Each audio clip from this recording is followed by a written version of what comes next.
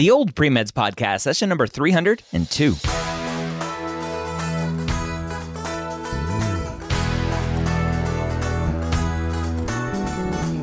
You're a non-traditional student entering the medical field on your terms. You may have had some hiccups along the way, but now you're ready to change course and go back and serve others as a physician.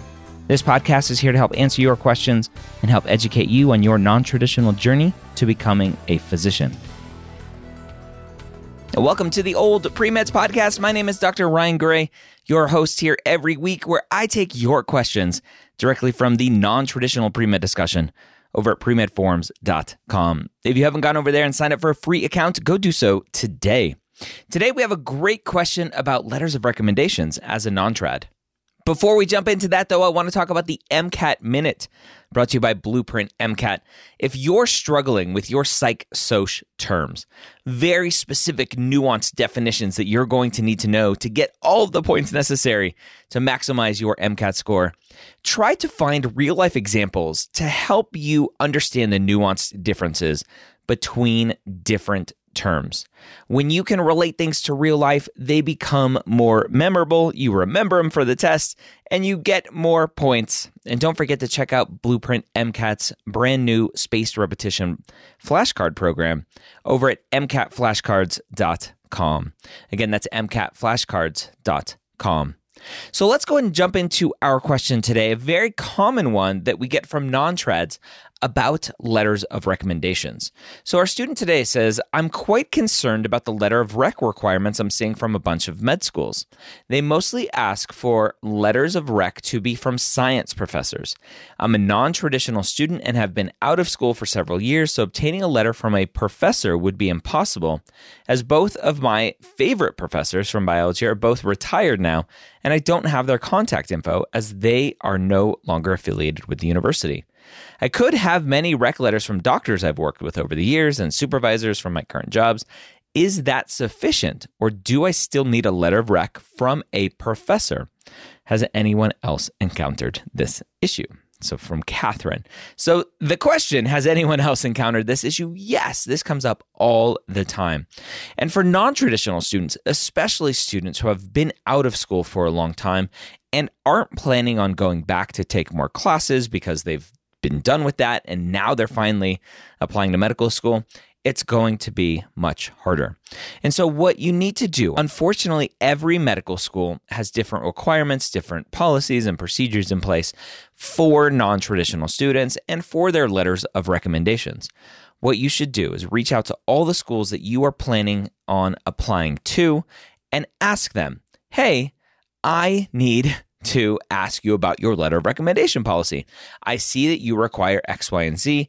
I'm a non-traditional student. I've been out of school for X number of years, and it will be very hard for me to get a strong letter of recommendation from these required letter writers that you want.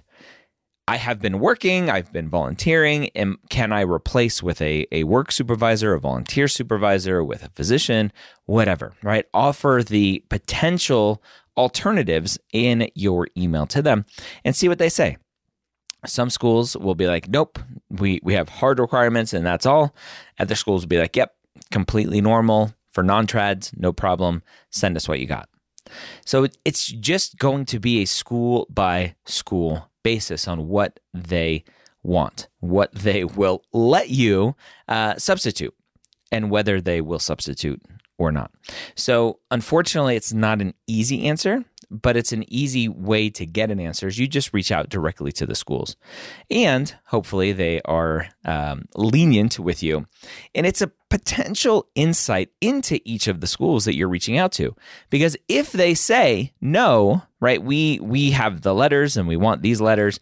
There are no substitutions, right? You can just like go into your restaurant that's a pain in the butt. They're like, no substitutions.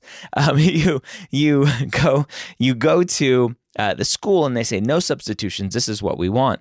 It potentially gives you some insight into whether or not they are non-trad friendly. Because if they are not allowing some flexibility for non-traditional students, then maybe they don't want non-traditional students. That might be some good insight for you. And take that as a sign of frustration that they're not being flexible. It may be your top choice school and they're like, nope, no substitutions. but it's a good kind of warning for you to say, stay away from that school. So I'll leave you with that.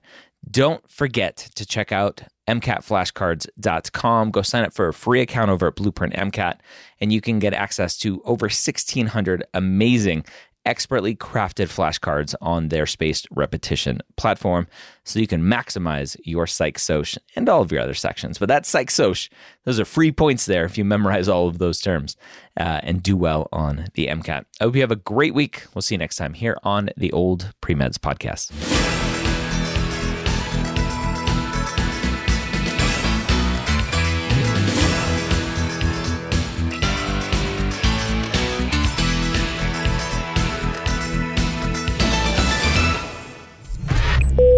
This is MedEd Media.